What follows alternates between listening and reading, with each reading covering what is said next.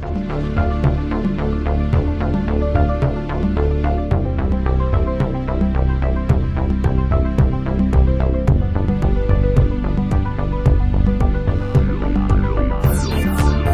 going on, everybody? Welcome to another well-scripted, highly organized, efficient, and thorough recording of Adventures in DevOps. I kind of lost my place there for a minute. Yeah, let's get into this. Joining me in the studio, Jonathan Hall. Hey. Jillian Rowe. Hello. And our special guest today, Viktor. Welcome. The YouTube extraordinaire and all-around DevOps expert. Tell us a little bit about your background. My background is mostly around being extremely lazy. You're speaking my language here, Viktor. Carry on. Yeah. So since early days of my career, I had very clear what are the things I do and what are the things I don't want to do. The latter list was always much bigger than the former. So I did my best to remove myself from equation. Kind of, testing is boring. Let's automate that stuff. Building, deploying and stuff like that. And I'm talking in pre-Jenkins era. Yeah, let's remove that. Let's remove me from that as well, and so on and so forth. So to me, most of my career was trying to avoid to do the things I don't want to do. And that's usually automation of some sorts. I think that's common for a lot of us. I just had this conversation the other day where I was telling my boss, my goal here is to automate everything to the point where you question why you're paying me. And when I hit that, I'll be pretty happy. The part I disagree is when you said common. I don't think it's common. What I think is common is to spend 20 years learning DB2, become such an expert that nobody can replace you because you're the only one who knows it, and then reject any attempt to switch to anything else. Yeah, that's a good point. There are quite a few people in that category, and to me personally, that's like the worst case sentence. You know, the category says, I climbed the company ladder that I became a principal or something like that in something that pays me very well in that company, but has zero value outside, right? Yeah. And then I need to make sure that continues. Like you're giving me heart palpitations just saying that personally, but clearly everybody should do what they want to do. That's not advice. That just sounds scary to me. I have often said that the best developers are the laziest developers. Because the whole idea of, this shouldn't be controversial either, because we exist the entire industry exists to automate things. That's the entire reason we exist. There's no other reason for computers to even have been invented. It's to automate things. So the idea that this seems controversial to some people, I think, is baffling. Yep, but it's still kind of reality. Go to any big enterprise company, and if you stay there for more than a couple of days, there's something wrong with you. Right. So, Viktor, you have a very popular YouTube channel where you talk about I know I've seen quite a few of your videos, and I've watched the more technical oriented one. What kind of videos are you interested in and put out? And what's the work you've done on YouTube that you really are proud of? So I like technical everything, right? I'm not very fond of, hey, let's talk about this or that for hours and sing Kumbaya while doing that, right? I feel that everything we do should be backed by something as a proof, right? I need to show you something in action if I'm going to, even if it's conceptual, right? Okay, let's talk about CI/CD or whatever it is.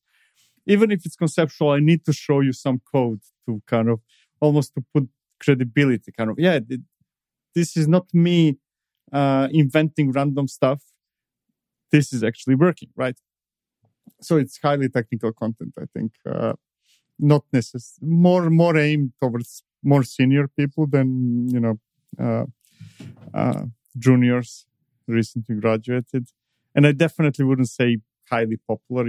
You're popular in YouTube when you have million subscribers. I'm not even close. All right. What? Just for context for our listeners, and mostly for me, what is your YouTube channel? How do we find it? DevOps Toolkit.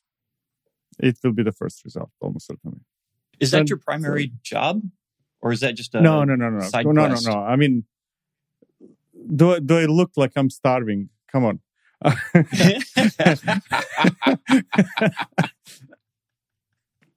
For our listeners who can't see, he does not look like he's starving. Exactly. No. That's a hobby, right? My job is I work in Upbound. I do stuff there. Right now, my primary project is Crossplane. So that's a job. That's what brings income. That's what's put food on the table. YouTube is just hobby, right? And in big part, I mean, I've been changing the formats of what I do. Sometimes the past was more writing, now it's more video. But I think that the main motivation behind the hobby, so definitely not income, was that I was kind of disappointed most of the time when reading or watching something. Whenever there is some comparison or opinion, it always ends up with, it all depends. Okay, so let me talk about Jenkins and Circle CI and Travis and Argo workflows, and it concludes with it depends. It doesn't. Grow a spine. Kind of say what you think. Doesn't matter whether people are going to be offended or no. This is horrible, right? Or this is great. Or this is, And I feel that many people that do things in public are always afraid to give opinion, or either because they don't have it or because they're afraid to offend somebody. And I wanted to do something different. I see that all the time. I was recently having a chat on LinkedIn about trunk-based development versus Git flow. And the person who made the main post is trying to find a middle ground between these two. I'm like, there is no middle ground between these two. They're polar opposites of each other. And have a spine, stand up, have an opinion and be wrong if you want, but have an opinion. Don't try to be this politically correct. Well, whatever you want, as long as everybody's happy and the flowers are growing. No, pick one. Exactly. You can't mix them. That does not mean that everybody should agree with that and that's the best solution for everybody. It's not. But kind of pick one. Exactly. Yeah. I like to tell people pick a struggle. It doesn't matter which one. There's always going to be problems. So you may as well, just pick the one. Pick the problem, I guess is the way to put it. Sun Tzu DevOps. Pick your battle. The art of war. No, I do that a lot. There's quite a few videos I've done where it's an it depends answer, but then I try to follow up it depends, and here are the factors that will push you this way, and here are the factors that will push you that way, so that by the end they've got a path to choose based on their scenario. Very often when I end with something, it depends. The rest of the sentence, it depends in which century you live. If you're still in 20th century, then this is good. It's good, yeah. Use it, right? Now, when you arrive to the same century, then maybe it won't be so good. So I'm curious. I do think there's a place for it depends answers, and usually the place is the person hasn't asked a clear question, or they don't even know what they're trying to do yet. What problem are you trying to solve? But so I do think there's a place for it depends, and I think we're in danger of conflating two things here in this conversation. So Victor, I'm curious. If I ask you, what's the best language to write my code in? How do you answer that? So see there, you just said it depends in different words, right? Yes, but kind of, I will give you the answer. What is the best language, right? But before I give that answer, I'm going to set the scene, right? Okay. So we're doing this. These are the constraints. This is what we're trying to accomplish, so on and so forth. And in that case, Go is the best language. Right. I mean, so, I'm just picking a random one now, right? Go is the best language, obviously, but of course. Of course, but I think you've made my point for me. That once we've clarified what we're actually asking, then have an opinion. But you need to be clear. You can't just say what's the best language. Well, Java, obviously. I mean, you need to You need to know what the question is, and what's the best language isn't the proper question. Exactly. But to me, when the conversation starts without or ends without setting the scene, without explaining the constraints of what we're discussing, then anything is equally valid or invalid. Yeah, you can give me anything you want. You can give me depends, you can give me opinion, doesn't matter because I still don't know what you're talking about, right? Exactly. But it's go. Obviously. No doubt. Shameless self-promotion, hashtag boldlygo on YouTube. Wait, you have a YouTube channel on Boldly Go? I do. Oh my God, that's fantastic. It's the best language you could possibly learn for anything. Not Anytime, true. anywhere. What about for bioinformatics, Jonathan? What about what? Bioinformatics. It's definitely the best. Oh my gosh, we just did an amazing interview at the Cup of Go podcast this last week about hacking DNA in Go. I'll send you a link later, Jillian, and we'll put it in the show notes too. All right, I do want to hear about that. I'm so surprised that we are already, 10 minutes into this and nobody mentioned AI. This doesn't happen very often. Thank you, guys. Speaking of blockchain. Well, is AI going to take over our jobs? What about 6 months from now? Will it take over my job then? The person using it will, yes. Right. Yeah, the person, that's true. The person who knows how to use the best tools for the best jobs the best generally wins, which is why you will take PyCharm from my cold dead hands. Should I use VS Code? No, you should use PyCharm. All right, that's my opinion for the show. Okay, we're going to have fight afterwards. Oh, really? Okay. Why wait till afterwards? Let's do it right now. Right now. Yeah, I want to see blows. Yeah, I mean, you said you mentioned PyCharm, which I guess is IntelliJ, right? Yeah. Yeah, you mentioned IntelliJ and Python in the same sentence. Come on. No, but the PyCharm IDE is for Python. It has all these nice scientific views if you're viewing data frames or matrices. It has all the But I don't use Python because I use the best language. But does it have data frames, Jonathan? Yes. Does it have data frames? Can you it does because I use Apache basically Arrow. an Excel sheet. Oh, okay. All right. You know what? That's fair. That's fair. All right. I use Arrow too, so I guess I have See, we're already speaking the same language. Now you just need to switch to the best language, and we'll be good to go. I don't know. I mean, then I'd probably switch to C++ because that's where I go when I'm sick of Python. I need this to actually run, this century. We're gonna go to C++ now, but maybe Go should be that. Maybe it should. It definitely. So I haven't used Python in many years. Is the debate between Python 2 and 3 still going, or that's resolved? No, that's dead. No, it broke my most recent Debian upgrade. I don't remember what it was, but something recently broke. Pydantic or something. I was using Pydantic something broke that's all of Python a couple weeks ago. I was using something that still depended on Python 2, and which had been removed. I don't remember what it was. It was something minor, but it's still painful. Well, it's only been 10 years since they deprecated Python 2. We got to give it time to work its way out of the system. Right. That's right. I wonder if they ever come out with Perl 6, I wonder how long it'll take for Perl 5 to be... I don't think Perl 5 will ever be deprecated. Perl 6 came out. It is out? Oh, yeah, all right. It was renamed to Raku, and now Perl 7 is in the works. Oh my God. All right. Yeah, that's old news, Jillian. That was I don't know, 5 years ago or something that Perl 6 came out. I can't keep up on all this stuff, all right? There's a lot of things. There's so many things to keep up with. So what are you guys working on? I guess in Jillian is machine learning. Jonathan, Will? Machine learning might be a bit of a stretch. It's more like data. I mean, it's straight up data analytics. Okay, done. Yeah, exactly. Data science. Exactly. Yeah, data science. We'll say that. Yes, I do blockchain. You blockchain, yeah. What about crypto? Can you get me the good deals on the crypto? Oh man, I can put you in on all the shill coins. That sounds like a winner. All right. Well, thanks, Will. Yeah, just send me your credit card number, and I won't even bother you with the pesky details. Thanks. That sounds legit. And then you'll use AI, right, to automate my bids or whatever the hell it's called in crypto, right? So that then I don't have to do anything. The AI will just make me my money. Oh, absolutely. The AI in crypto. Okay. Yeah, just just put your credit card number in Chat GPT and tell it to invest in crypto and. Wait, my credit card? I don't need to like remortgage my house or anything. This is great. What a steal! That comes later. It's after the credit card. That's where you can't make the payments. It's like step 2. So the question is, what are we doing? What do I do? What do I do?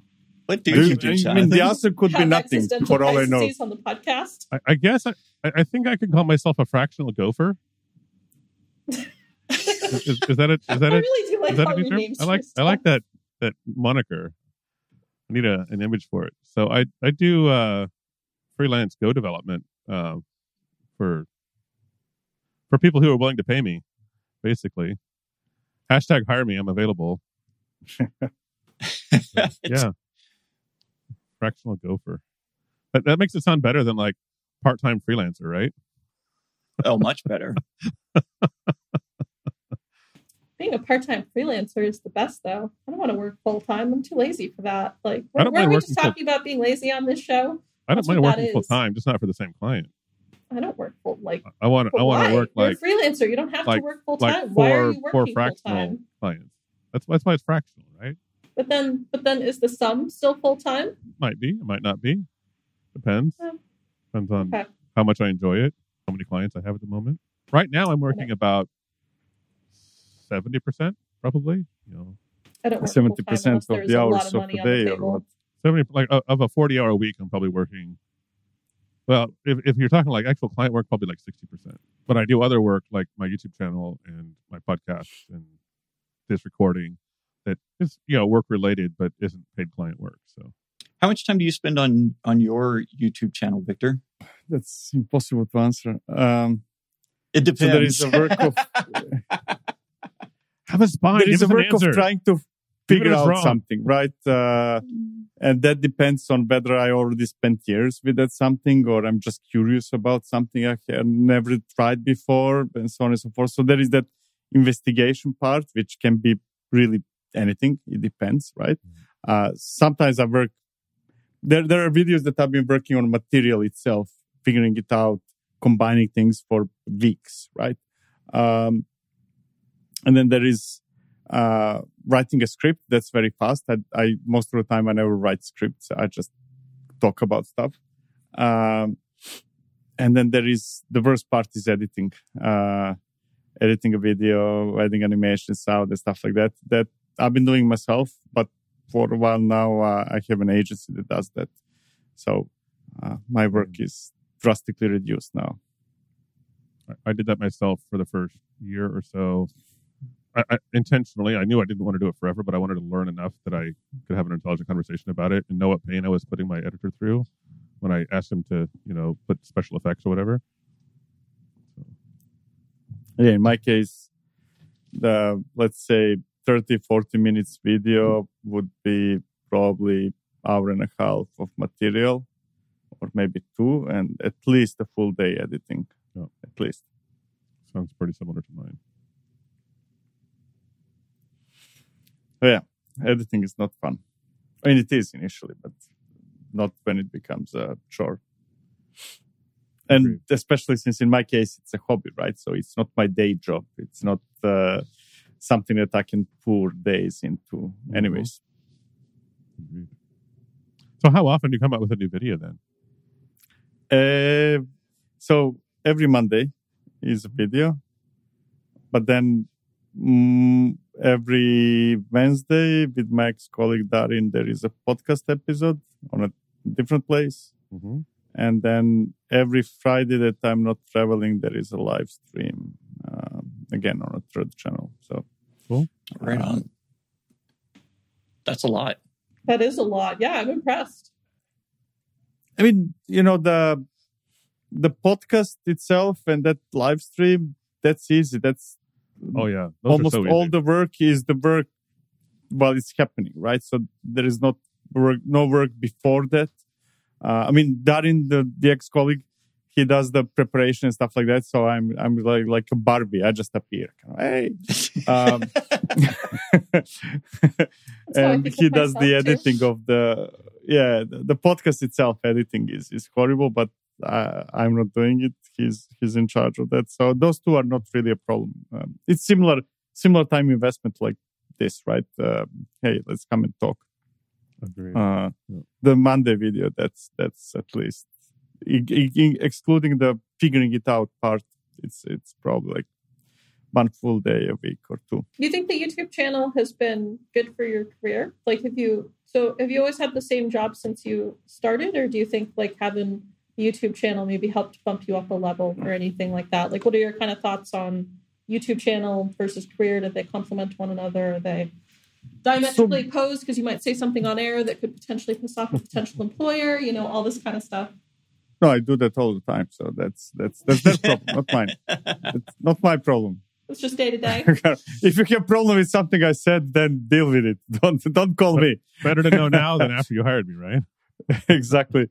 No, it definitely helps. Now, I'm not sure how much that is YouTube. I also speak in a lot of conferences. I work with a lot of open source projects one way or another. So most of what I do one way or another is public.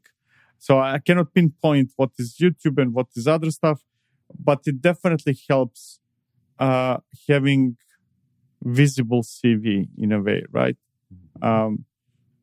That's the reason why I always advise people, especially young, when they ask me, "Hey, what should I do? What's the advice for my career?" And my answer is always open source, right? I don't really want to see any more CVs where everybody's lying. We know that kind of like everybody exaggerates on their CVs, and I have no way to figure out how much of that is true and how much is not. Show me your GitHub user, kind of. That's all I want to know. Mm-hmm. That's all I care about, right? Or if you have some other public something that I can feel how you think, what you do, and stuff like that. That's as well valid. But I think it's very useful to have public profile. Let's say one way or another. Doesn't have to be your face. I absolutely agree. It's something I'm always encouraging people to do. Work in public to simplify. Whether it's GitHub or a blog or just whatever you're comfortable with. Let people see what you're doing. Exactly. And, if you do it right, if you do it that way, then you're likely going to get into the position that you're not chasing jobs. Jobs find you. Mm-hmm. Right? Quite a few of both my current and previous companies, very often we would hire somebody. Hey, actually, you're contributing to the project we're interested in, right? Or in the area we're interested in. Kind of, I find you, kind of, I contact you instead of you chasing the same experience. 2 or 3 years ago, I think it was 3 years ago, right before COVID, actually. Someone reached out, said, "Hey, I'm using your open source project in our code. Would you come work for us?" So I worked there for a year. And then I had another client said, "Hey, we found you on Stack Overflow. You're one of the top answers in a question we were asking. Would you come work for us?" So yeah, just work in public. Let people know that you're smart and that you're available. And that's really all it takes sometimes. Yeah. And fortunately, more and more companies are pretty okay with that. I mean, almost every company these days does something in public, right? Mm-hmm. You will even go to a conference and then somebody from a bank comes and talks about something. So kind of even the types of companies who were completely closed and secretive and nothing gets in, nothing gets out are really almost encouraging people now to go public. Yeah. I mean, they might as well. All of our data has been hacked and exposed anyway. There you go. That's one way to do it. Right. So when you do your live streams, what's the content like there? Is that actual problem solving, or is that more freeform thought stream? So live stream, we're doing it Friday. Darin spends some time figuring out things that happened throughout the week and are interesting, either new projects or new releases of something and things like that. And then we just go through it, right? Kind of like, good, great. Oh, that makes no sense type of stuff, right? So think of it like tech news in a way, but mostly focused on projects. So do you consider yourself to be a DevOps engineer? Or what's your view on DevOps? I think that DevOps engineer is the silliest thing that anybody ever invented. I think it makes no sense. And I encourage people to... So, this is going to be contradictory. I think that there is no such thing as DevOps engineer, and I will explain in a second. And at the same time, I'm encouraging everybody to put DevOps engineer in their CV because it pays better than anything else. It pays better than sysadmin. It pays better than whatever other professions we have. So go for it, even though it doesn't exist. It pays better, right? There you go. I mean, that's exactly what I did. That's why I changed my title. So power to you. Kind of like everybody should be DevOps engineer. If that means bumping salary, go for it, right? Now, outside of that, the way I see DevOps is we are trying to join development and operational experience mostly for the sake of having self-sufficient teams, right? I want this team to be in charge of this application. And when I mean in charge of this application, I don't mean you're capable of writing Node.js code and then you have no idea what's going on after that. I mean, there is an idea and the next thing I want to hear about it is it's running in production and you're doing all that, right? Being self-sufficient. And in a way, I see DevOps as continuation of what we started a long time ago with Agile, right? Agile, in a way, had those same ideas. Hey, how about testers and developers not being two separate departments that throw stones to each other, but how about you work together in the same team and figure it out, right? And then we're going to put this, I don't know, project manager, what's the Scrum Master or whatever, kind of like we're going to put additional few roles, and there you go, right?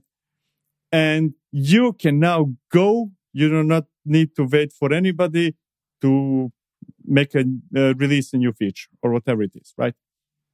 That sped up things completely. Except, even though it was never said explicitly like that, in practice, Agile teams completely forgot that there is everybody else, right? Kind of, there is Joe sitting in a basement and you're opening Jira tickets. And you say, oh, I'm finished. My sprint is done. And nobody knows when it will get to production. Nobody knows whether it works. You just know that you tested something locally and that you're finished writing your feature. That's silly, right? And DevOps, at least from my perspective, tries to fix that. Kind of, okay, we're going to put a new name. We're going to call it DevOps. And we know that people are going to abuse it and we're going to have DevSecOps and AI ops and what's or not ops. But the point is that we can create those self-sufficient teams, right? There are a lot of works outside of those teams that needs to happen for those teams to be successful. So it's not just, here's a credit card, go to AWS, do your stuff. It's not that. But it is about making teams self-sufficient, right?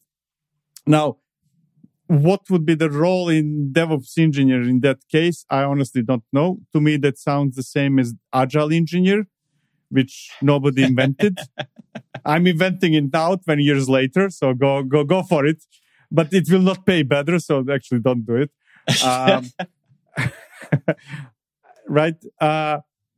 And the problem we have very often is that some terms are very loosely defined. Nobody knows what DevOps engineer is, so everybody is DevOps engineer, and everybody is abusing it, including me. Look at I have a channel called DevOps Toolkit. So, but then we have roles that are much better defined, right? We actually do know what is an SRE, right? We do know what is a DBA.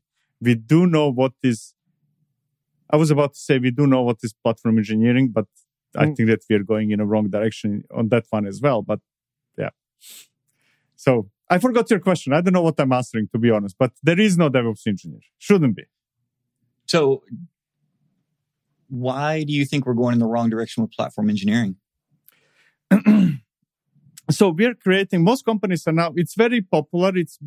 Everybody wants internal developer platforms. It's a big thing.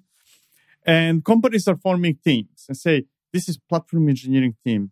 To one person, 2 people, 5, 10, right? Depending on the size company. And you're going to create a platform that is going to have all the capabilities so that people can get things and manage things and do things at the right level of abstraction, right?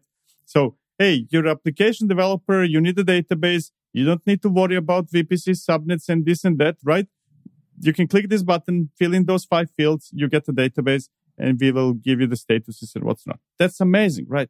Now, where it fails is that it fails for the same reasons why we need platform in the first place, right? And that is that you cannot have a team that knows everything, right? And we need a platform so that people do not have to spend 7 years with Kubernetes and 37 years with AWS and I don't know how much. We need platforms that will simplify things. Now, if you have a platform engineering team, that means that team knows everything. So you are an expert database administrator. You know networking inside out. You know storage inside out. You know everything else, right? There is no such team. It doesn't exist, and it will never exist, and it will exist even less in the future because things are becoming even more complex, not less. The best that platform engineers, if there is such a thing, can do is create a scaffold, create a baseline where experts can convert their knowledge into services, right?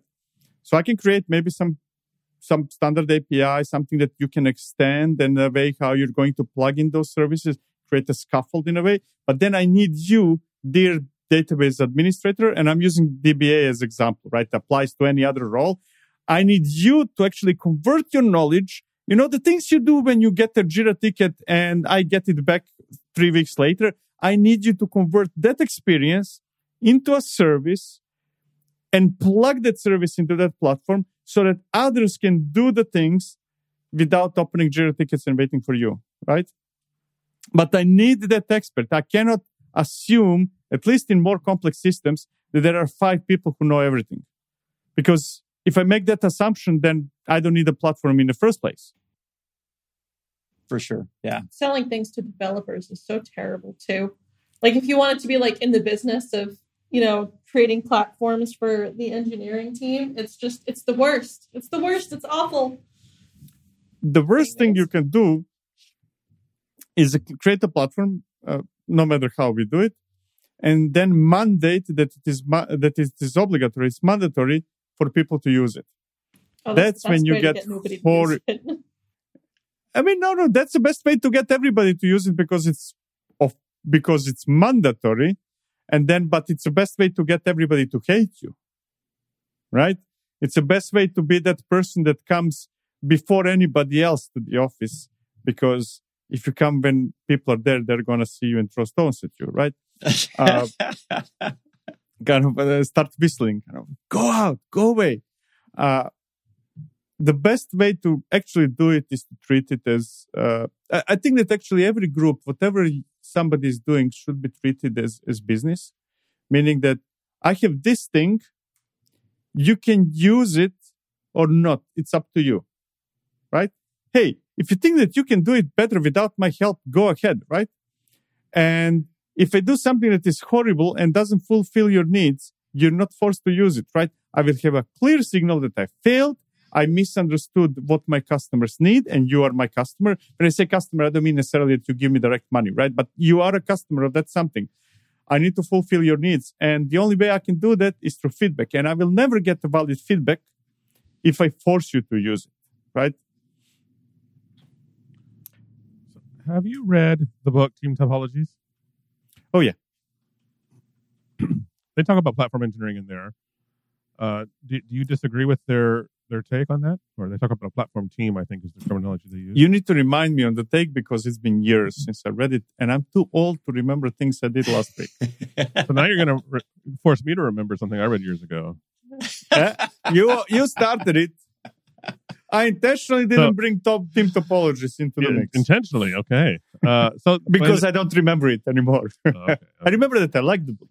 So they have 4 sort of team archetypes: a straight line team, which is the main one, an enabling team, a complicated system subsystem team, and a platform team. Now, I've actually had a recent conversation via Slack with Matthew, I think, one of the co-authors of the book, where he was talking about they're actually changing the name platform team in their current work. And I can't remember the term they're using, but there's so much confusion around this that they had a very specific use of platform team that has been sort of co-opted by the world, sort of the way DevOps has been or Agile has been. So I think he probably agrees with you, at least in large part. But the idea in the book, if I can remember correctly, is to the platform team gives a facade to another team to do a thing. So if the other team doesn't care what database is there, whether it's MySQL or Postgres or Mongo or whatever, then maybe the platform team can abstract that away and give them an API or whatever to do the things they're doing. And I think that goes back to what you just said about sort of treat everything, whatever team you're on, act as though you're a business and you have customers and you're trying to serve those customers. So anyway, if you don't remember the details of the book, then I won't press you too hard on it. But but what you just described is very similar to what I'm thinking exactly. Ultimately, I like to simplify it even more. Everybody should be creating service that is consumed by somebody. It's as easy that doesn't matter. Your security, excellent. Create a service. Don't send me an Excel sheet with 5,000 vulnerabilities that will never be fixed. Create a service. Make it. I don't know. Make a pull request that I need to accept. Right. Figure out how I can be secure by consuming your work. Right. To me, and again, I'm using security as an example. Mm-hmm. Everybody creates a service. Nobody forces anybody to use something because that kills innovation. And go. Yeah, the way I think about it is my job, I consider my job to be putting in guardrails and then getting out of the way. So if someone wants to utilize the service that I'm providing, I put in guardrails so that they can do anything they want except something that they don't know they want to do, like expose the database to the public internet. So I just want to put in the guardrails in place so that they can't get off course. And then aside from that, they're free to do whatever they need to do to consume that service. I don't want to tell them how they need to use it. I want to keep them from using it in ways that they don't know that they don't want to use. I like to explain a similar situation with the analogy of bowling. I have a daughter. She's 13 now, but when she was younger, right, we would go bowl and I would lift the rails for her, right? Those are those rails that you cannot go left. I mean, that's where the ball can go, right? And I would bring her. It's kind of a slide, like for children's slides, but there you can put the ball on top and then it goes down and down the so. And I give her that, right? That's my solution how you can be effective at bowling at that age. Now, you don't have to use it. I never said you must use it, right? It's your choice. You can throw the ball any way you like. This is my solution for that, which you can use or not. And there are guardrails that prevent you from doing something extremely bad. That is the hardest lesson of parenting to learn. I wasn't trying to talk over you, but just letting your kids be like, here's the guardrail, you can use them or not use them. And then letting them walk away is the worst. All right. My daughter's 12. It is the worst lesson ever. It's very hard. Guardrails were mandatory, but the slide wasn't. That's optional. That was, you can use it, right? And then eventually they grow up. Now she's 13. Now she doesn't need I feel that she doesn't need guardrails, so there are no guardrails anymore. You and I are very different parents because I absolutely feel that there needs to be guardrails everywhere, all the time. Nope. Whatever it is, I'm just no, don't do that. You're gonna die. Where's your helmet? Just all the time. Always. Yeah. No, there are always some guardrails. I mean, even for adults, right? You have to put a seatbelt when you drive. I found your earlier point about there shouldn't be DevOps engineers to be really interesting because it articulated kind of an idea that's been floating around in my head where, sometimes I'm dealing with the young people and they're like, oh, this DevOps thing, that seems like a great gig. How do I learn that? And I'm like, I don't know, because I feel like DevOps is not my primary job, especially not recently. It's I do bioinformatics and I apply some DevOps principles to that so that I can do a better job providing support for my scientists.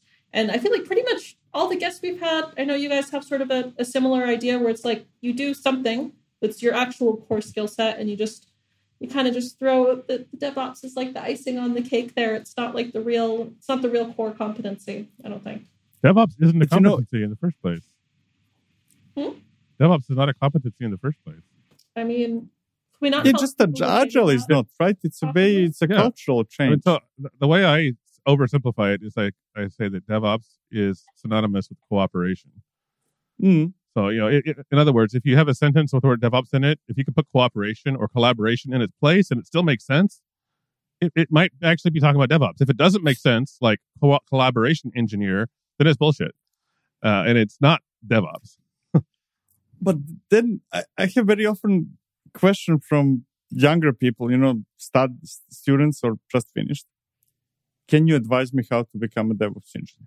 Yes, I hear that all the time. Okay, I'm going to play with it first. I'm not going to tell you that there is no such thing as DevOps engineer. Let's play the role. Kind of, okay, there is a DevOps engineer, right?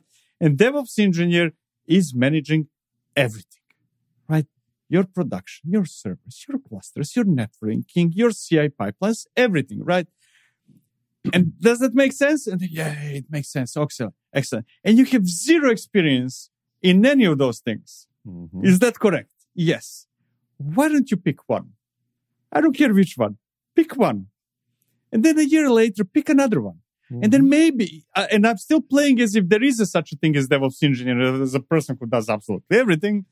Okay, and then 10 years later, or 20 years, or 175 years later, you say, okay, now I'm DevOps engineer. Cool. Go with it, right? It gives you higher salary. But you cannot have expectation that you are managing all aspects of everything, and that would be your starting point. Now, that's how I start my career. It's too soon, if there is such a thing, and there isn't. Okay, but I thought you're supposed to have an answer for everything. So, like, if somebody comes to you and like, I want to be a DevOps engineer, should I learn Kubernetes, or should I learn AWS or Google Cloud? I'll learn Docker. What's the answer? First. What? Docker. The answer is learn Docker. Yeah, but that's after that's fun hour. Okay, let's talk about after that fun hour. I mean, I don't know. You have to learn about like shared storage and ports and building containers and different projects, and then and then in data science we like to reinvent the wheel for absolutely everything. So instead of just having a makefile with Docker build, we have to like combine it with Jupyter Hub and Why would you have a makefile with Docker build? So even Docker as a company gave up on Docker running in production. Nobody should be using Docker in production. It's just silly. It's not going anywhere.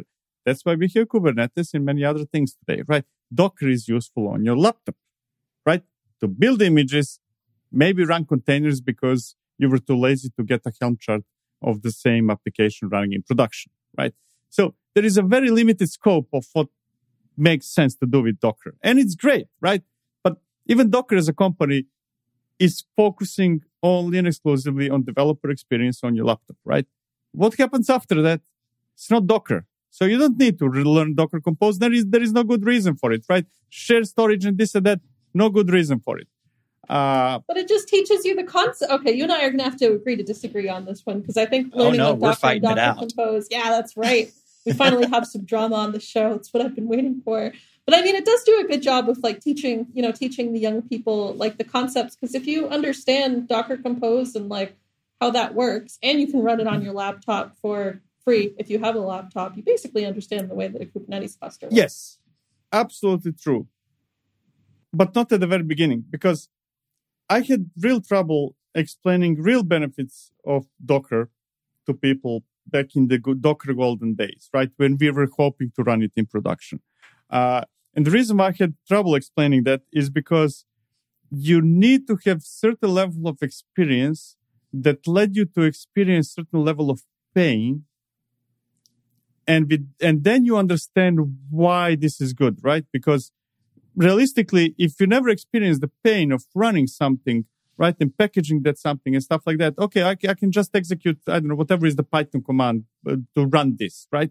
Kind of like, if I can just run it, my first contact, today I've learned how to run Python code or whatever, Docker is not giving me anything, right? It's not giving me advantage. Because why is it better to run in a container instead of just running it right now? Like go run, right?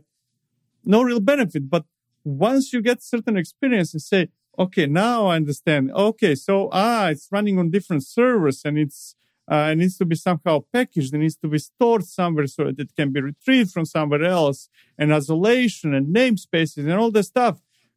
Okay, that's why it's so good, right? That's why everybody jumped on it. But with everything, I feel that there is a certain prerequisite knowledge.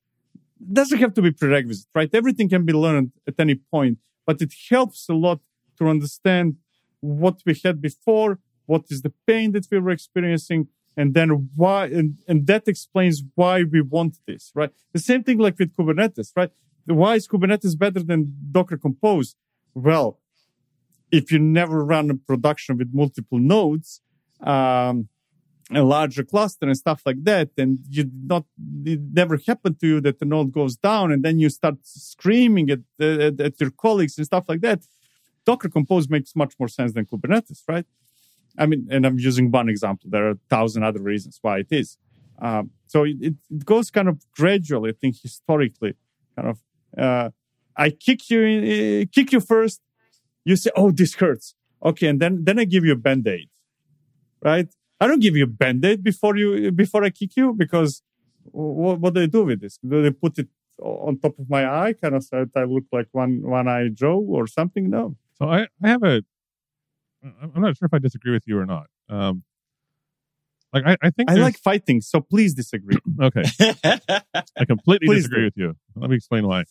Although I absolutely do agree that the best way to learn something is to experience the pain first, and then you know why you should resolve it.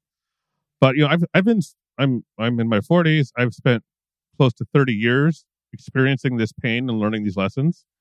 If everybody has to go through that same experience to become a good developer, we're doomed. Or to become a good platform engineer or DevOps or whatever. If everybody has to go through that, it's going to take 30 years for people to be as good as me. And I think that's sad and not necessary. Like hopefully I can teach the people, whatever they are, here's the pain that Docker solves or that Kubernetes solves or why you need to do whatever thing you're doing. Yes, the best lessons are learned through personal experience. But if we can avoid that and get there shorter and quicker, isn't that better? Of course it is. And there is definitely, so I do still stand that it's better to experience the pain, but that does not mean that we have to be experiencing it in as we were experiencing it in real time in the past, right? Okay. I spent years on building my own Linux distributions, right? Me too. When Linux distributions were kind of like silly. And I don't mean that, hey, okay, so first you spend 5 years building Linux distributions so that you understand why is it good to have this distribution given to you out of the box. Of course, I don't mean that, right? Maybe we can pass through that phase in 5 seconds or 5 minutes or 5 hours or 5 days or 5 weeks. I don't know, but definitely you don't need to experience. It's not like one-to-one relation. Hey, if I spend 7 years, you need to do it as well. Of course not, right? And there are some things that you can skip as well. Like there is probably no good reason why somebody starting today would go through absolutely everything. Like, what are you going to create your own data center just to understand how cloud is better? No, right? That would bankrupt you, or it's not better, whichever explanation you want. So no, I definitely don't think that we should spend equal amount of time. But there is. Let's forget about pain. Let's say that there is some prerequisite knowledge that can be obtained through some duration, whatever that is, that helps a lot understanding something else. Right? Do we disagree still, or? Oh, I think we're on the same page. It wasn't the fight. Okay, come with something. Come with something contradictory. Okay, so then which cloud platform, GCP or AWS? GCP. What? We even agree on that. AWS. No No, way. but listen, AWS has omics, and I really like omics. So that's So- it wins. If this wouldn't be live, I would ask for your sexual preferences. Try to understand whether you're a masochist, or just not. Kind of how much of pain do you like? I don't like much pain. I have very low tolerance for pain, so I prefer GCP. Joking aside, the thing that is a bit frustrating. So the good thing about AWS is that you can make it be almost anything. You have much more flexibility in AWS than with any other provider, right? And if that's what you truly need, I think it's great. But it's so low level that more often than not, I'm frustrated. Like, to create a managed Kubernetes cluster in AWS, right? What do you need? You need EKS. You need one or more node groups. You need subnets. You need VPCs. You need route tables. You need internet gateway, and so on and so forth. At least 15 different components need to be assembled to have something that just runs, kind of like, I'm not even trying to make it great. I just trying to make it run somehow, right? In Google Cloud, GKE, what do you have? You have a GKE cluster and the node group, 2 things. That's it. Yeah, and to add on to that, I think one of the frustrating things about AWS is you need all those components or all those products, but then when you try to put those products together, it's like it's the very first time that those 2 products have ever seen each other. It's like, wait, this is a requirement. How does it not know that I'm trying to do this with it? Exactly. And just to make it clear, that does not make necessarily AWS worse or better than Google Cloud. It's more about understanding, right, what you get with each. With AWS, you get flexibility that you don't get anywhere else, right? It's so low level. You need to assemble it. It's painful. It takes time, but you can make it be something very unique to you. And the question is, how unique are you? Some people are unique. I mean, needs of some companies are very unique. Needs of majority of companies are not unique. I just need a Kubernetes cluster. That's what I need. Don't give me all that, right? So it depends on the needs. But if you're not a masochist, Google Cloud. Keep that in mind. I've never actually used Google Cloud, so I can't even really argue this effectively. Don't, because if you are working with AWS in your company, wherever you're working, I strongly suggest never to try Google Cloud. Because if you try it, your life would be miserable. Then I'll be ruined, huh? I'll just be look at how much better things are over there. Will and I did a recent episode about this, didn't we? We did, yeah. Will accidentally tried Google Cloud and said he's never going back or something like that. I don't remember. Yeah, that's pretty much it. I tried Google Cloud and I had been an AWS proponent since the early days of AWS, and then I tried GCP, and every day since then, my disappointment with AWS has compounded. Unless AWS wants to sponsor us, then of course we all love AWS. Oh, it's the best. Right? It's the easiest. I mean, It's the easiest, they keep best. sending me money. Like, what else can I do at this point? I'm about to be like, guys, my what is that guy? My AWS rep. He keeps giving me money, and I really like getting that money. So we can't say anything bad on the show. This is what? The feature I miss the most in AWS is something equivalent to Google Project or Azure Resource Group. That's the thing I miss the most, right? You create something and then eventually you want to destroy that something, and you need probably to spend more time chasing what that something is and all the stuff. And it's not even enough, even if you use something like infrastructure as code, right? And say, oh, no. I defined exactly what I need, and those are the things I'm going to destroy. But you will realize that that's not the case, because some storages, let's say that to keep the same theme, that's a Kubernetes cluster. Yeah, you will destroy all those VPCs and subnets and EKS and node group. But then you will realize that a bunch of storages were created by your applications, and that's dangling somewhere over there. And there are some elastic load balancers created, and that's also dangling somewhere over there, right? And you will realize that that's still there only after you receive a bill. Mm-hmm. Right. And maybe not even load then. Balancers are $20 a month. That's highway robbery, AWS. I'm here to argue about that. Why are they Why are they $20 a month each? I need to know why. Because it's better to earn more than less. Right. I mean, that's fair. I too like to price gouge people. Like, I suppose I can't complain. Yeah, but if you have the biggest market share right now, and people are not leaving, you're just as well increasing your market share. You have no incentive to make it cheaper. Why would you? I wouldn't. So here's the big question: is does AWS have market share because they're billing people for resources that they don't know they're still being charged for? Maybe that's it. Just if it's good enough for Wells Fargo. Right. I have a cluster now that's costing me like $600 a month, and I'm not that sure why. But unless it gets to like over 1,000, I'm just not really that motivated to go figure out, like, to go do the detective work of like, yeah, why does this cost so much? Like, I don't know, but am I really going to spend a day chasing it down? No. All right. Maybe that's how they make their money. But it is. And that's equally valid for all cloud providers. The biggest earning is in what you don't use.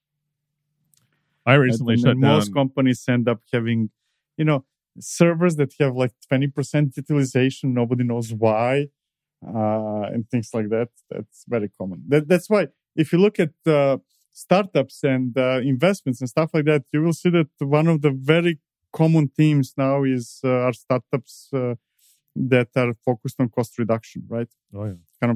I'm going to charge you significant 7-digit or 6 or 7 digits for my product that all it does is reduce your costs. Yeah, so I'm building I'm not sure if it's going to be a SaaS or like another productized service. It depends on how I want to market it, I suppose. And I'm going almost all with like hosted services because clearly I could go build all the things on AWS, right? I could spin up a Kubernetes cluster. I could do the damn, Helm charts with the certificates and the external DNS and the storage and all the things. Or I could just go pay some company like $30 a month and they're going to host, for $30 a month, Supabase will host my database for $50.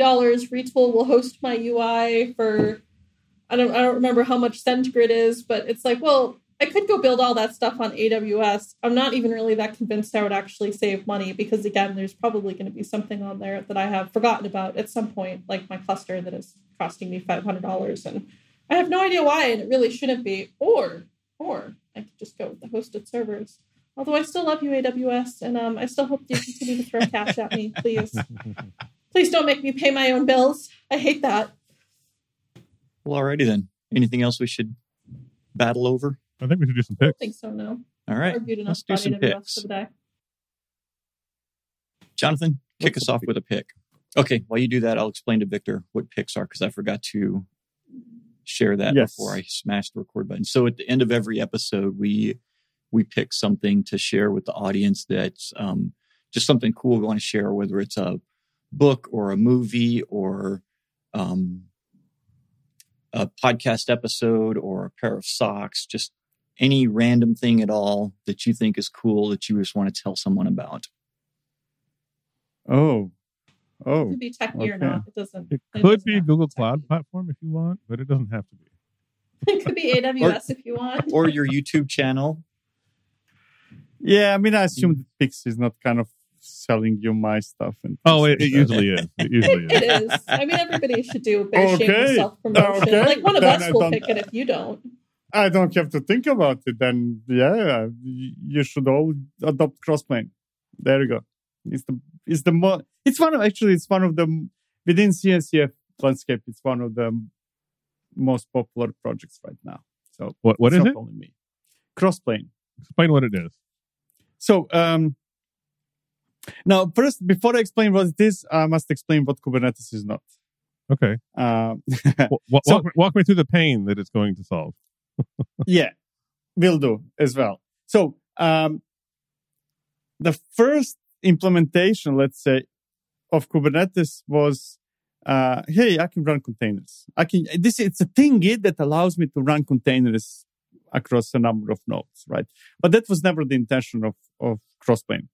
Crossplane is not, not Crossplane, Kubernetes. Kubernetes is going to outlive containers, that's certain. The point of Kubernetes is that it is aiming to be an industry standard extensible API, right? You can extend Kubernetes API to do whatever you want it to do. And you have projects like KubeVirt that allows you to extend Kubernetes API to manage virtual machines, right? It can be Wasm, it can be containers, and so on and so forth.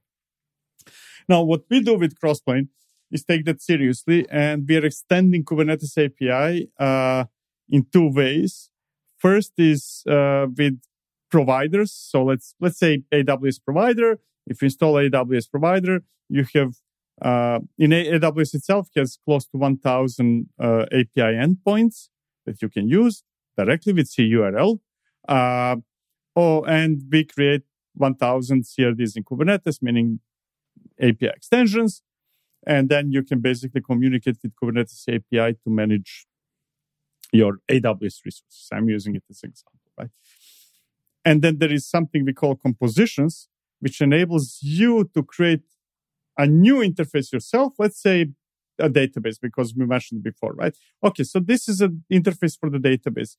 You have fields, database type, like Postgres or MySQL version or whatever, right? This is the interface that is at the right level of abstraction for you, and then you decide what's behind the scenes, what will happen. Oh, if you select AWS and Postgres, I'm going to create VPCs and manage subnets and the RDS and what's not. So it's a way how to group resources that are managed by Kubernetes and then abstract them into a service that anybody can consume, right? It goes more or less into a platform that we spoke before. Awesome. Or if you want a simple version, that it's what comes after Terraform. And the reasons why, and then with all that, we have, drift detection, reconciliation, all the good things that for which people are or are not adopting Kubernetes, that equally applies to Crossplane. All right. Well, I guess I'm ready. I thought I was going to pick a book, but I changed my mind. I'm going to pick two things. First, since we've been talking about the best language in the world, which is Go, I'm going to pick my YouTube channel, Boldly Go. I do a weekly live stream on Mondays also, which is a lot of fun. The other thing I'm picking is my wife and I are recently watching old TV shows. And so I'm picking the X-Files. My wife is really enjoying this show. I watched it back when it was new. You know how old that show is? I feel old. 93, I think, was first season, or 92. Yeah, I'm really old now. I have a question then for you. Mm-hmm. Is it still good? Because very often, I every once in a while, I watch something that I really liked when I was young. Right. No, and then you get disappointed. Like, kind of, you watch the first season of Star Trek and say, E.T., Alf, Girls was like that for me. I feel violated, no, kind of, right? So is it? And some survive, some are good. So that's my question: is it still good? That's a great question. Yes, it's a very different style of TV than we have now. I mean, it's very episodic. There is an overall story that develops over the seasons, but generally speaking, each episode is self-contained. Same as like Star Trek, the old Star Treks. But for the most part, it's still pretty good. I mean, like it's kind of like I don't know. I guess I would kind of describe it as Stranger Things for grown-ups. A little bit less gory and a little more adult. If CSI met Stranger Things, that's kind of what X-Files is like. If you're too young to have watched it before, so yeah, I think it's still good. Right, cool. Jillian, what have you got for us? So I got distracted by thinking about TV and X-Files. But like I was saying earlier, I'm building a new SaaS or productized service. I'm not exactly sure yet what it's going to be. And one of the things that I wanted to do was be lazy and do as little work as possible and do literally as little development as possible. no hosting, no infrastructure, no nothing. And part of the idea with that is that, maybe someday I'll sell it to some biotech company, or maybe AWS will throw a bunch of money at me to just go away. Like that is always what I hope for, by the way, is that some company will just, throw me enough money to go away. If anybody views me as competition and would like that to happen, let's talk. So anyways, so I've been like kind of evaluating some of these, low code hosted services. And I have a couple of them that I really like. It's called Supabase for databases. And it's like a Postgres database with a bunch of extensions. They give you an API. They give you a pretty nice like web editor. They host it. I think it starts at like $30 a month or something like that, which is fine for me because this is not going to be like a data heavy kind of application. And they also do like encrypted. You can like encrypt your columns and things like that if you need to, which was a requirement for me. And then I was looking at these low code like UI builders because I do not do UI and I am not learning JavaScript again, you guys. Okay. Like this is my line in the sand. I'm not doing it. I've learned it so many times. I learned like, but JavaScript is the best language. And Dojo and no, it's not. All right. No, it's not. And I'm not doing it again. So, luckily these platform engineers are out here making these low code tools that I can just use. And I tried AppSmith and BuddyBase. Those are both open source tools.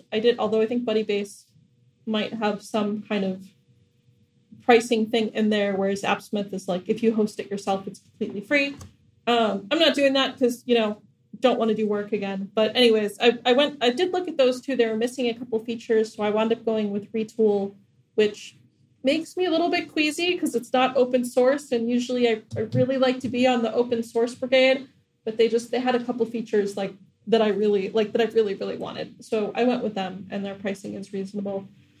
And then I guess lastly is AWS Omics, which is like the AWS new completely serverless infrastructure for running pipelines. So I'm hoping to build a complete end-to-end product without having to host anything, without having to know what network anything is on. I'm not going to know about VPCs. I'm not going to know about subnets. I'm not going to know about any of that, okay? Because first of all, I hate networking and I don't have to do it. And I think I can do it all for under $200. And I'm pretty excited about that. $200 a month. I mean, $200 a month. Okay, I was about to ask. It could be $200 a day. Yeah, $200 a month, unfortunately. Unless somebody, is listening to the show and would like to sponsor me for all of my low code needs. I'm always just like on the show, just like trying to like get some money. I have like. Hey, if you want to get sponsorship, like, give me.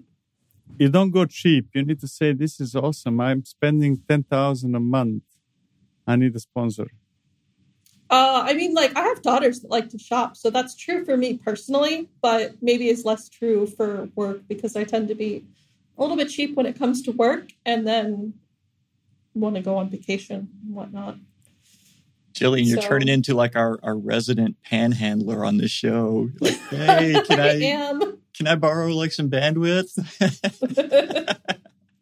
Let me just have some extra space on your servers. You've got extra space. I just want a little bit of it. Hey, y'all have unused space. I think that's every company I've ever worked for has a server somewhere that's like, what does this do? And we're like, well, we don't know, but we're afraid to turn it off. Hey, if you need a server, I'll give you a couple of $100 in Civo. I have credits that I cannot spend. I may take you up on that. We'll see. Look, this is already working out really great, you guys. There you go. But yeah, I think it's really interesting. And I think for anybody these days who's looking to build a project, there was actually a point to that whole spiel where I was considering building something similar a few years ago. And it was just too much. It was too much for one person to do on their own. It was too many things. So I decided, I did some other stuff and then I came and revisited it. And I was like, with all these kind of low code and hosted services, I think what I want to do is actually very achievable for less than $200 a month, which is pretty good for like launching a brand new service. And it'll be something interesting because I'm going to get more into like biochemistry and chemical informatics, which is kind of a new field for me. Yeah, so that's the pick. I don't even know that I can call myself a DevOps engineer anymore. I'm not doing any DevOpsing, guys. And then my other pick is a more fun pick. It's called The Between. It's a book. I've been reading it. I really like it. It's like a fun kind of witchy, autumny sort of like, Halloween kind of read, I suppose we'll say. Oh, nice. So setting the theme for the show. Yeah, that's right. Always.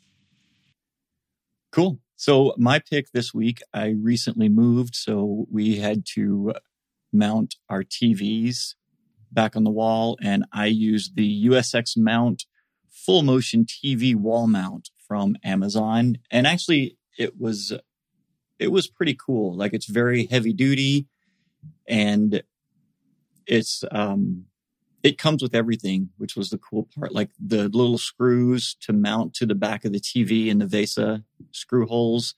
It comes with those. And then it had the lag bolts to go into the wall. So I just thought it was really well built and really cool. So that's my pick for the week. And I bought it from Amazon. Does it have the arm? Like, can you pivot the TV on the arm, or is it just up on the wall? No, it pivots. It'll tilt if you want to tilt it, but then it also pulls away from the wall. So you can pull it out away from the wall and then turn it left and right too. So you can go pretty much any direction that you want. And then it has these little micro adjustments on the back, because one of the things that frustrated me is if the TV was like at a 1 or 2 degree angle instead of perfectly level, but it's got these little micro screws on the back, so you can just dial it in perfectly, and then it looks nice on the wall instead of seeing a crooked TV every time you walk in. You want to know how not to be annoyed by the crooked TV? How's that? Have a toddler live in your house who moves the TV every day. After about 3 weeks, you stop being annoyed by it. If I have a toddler in my house, my plans have gone horrendously off track. It doesn't have to be your toddler. Just have some friends over for a while. Just a toddler. Okay, like rent a toddler. Toddlers are hilarious. Toddler as a service. Right. That's such a good idea, though, because like toddlers are my favorite. They're so hilarious. They're just like so cute and ridiculous. There's my new startup. I'm doing it. Toddler as a service. There you go. There was a dog as a service during COVID. Because at least where I live, you couldn't leave. There was a period that you couldn't leave your house unless for special reasons. And one of the special reasons is to walk the dog. So all the neighbors would share the same dog. That dog was never walked as much as during COVID. Dog lost 50 pounds. Right. Probably loved every minute of it. Yeah. Cool. So, Viktor, if people want to get in touch with you after the podcast, what's the best way to do that? If you Google my name, Viktor Farcic, you'll find me. Google, YouTube, I don't know. Anything except I'm not big on social. So, for example, don't go to Facebook. I'm not on Facebook. I don't like. I'm not very social media person. But other than that, I'm easy to find. Cool. Well, thank you for being on the show. This was a great conversation. I liked it. Thank you for having me. Yeah, this was fun. Thanks. Yeah. Thanks for listening, everyone. And we will see y'all next week.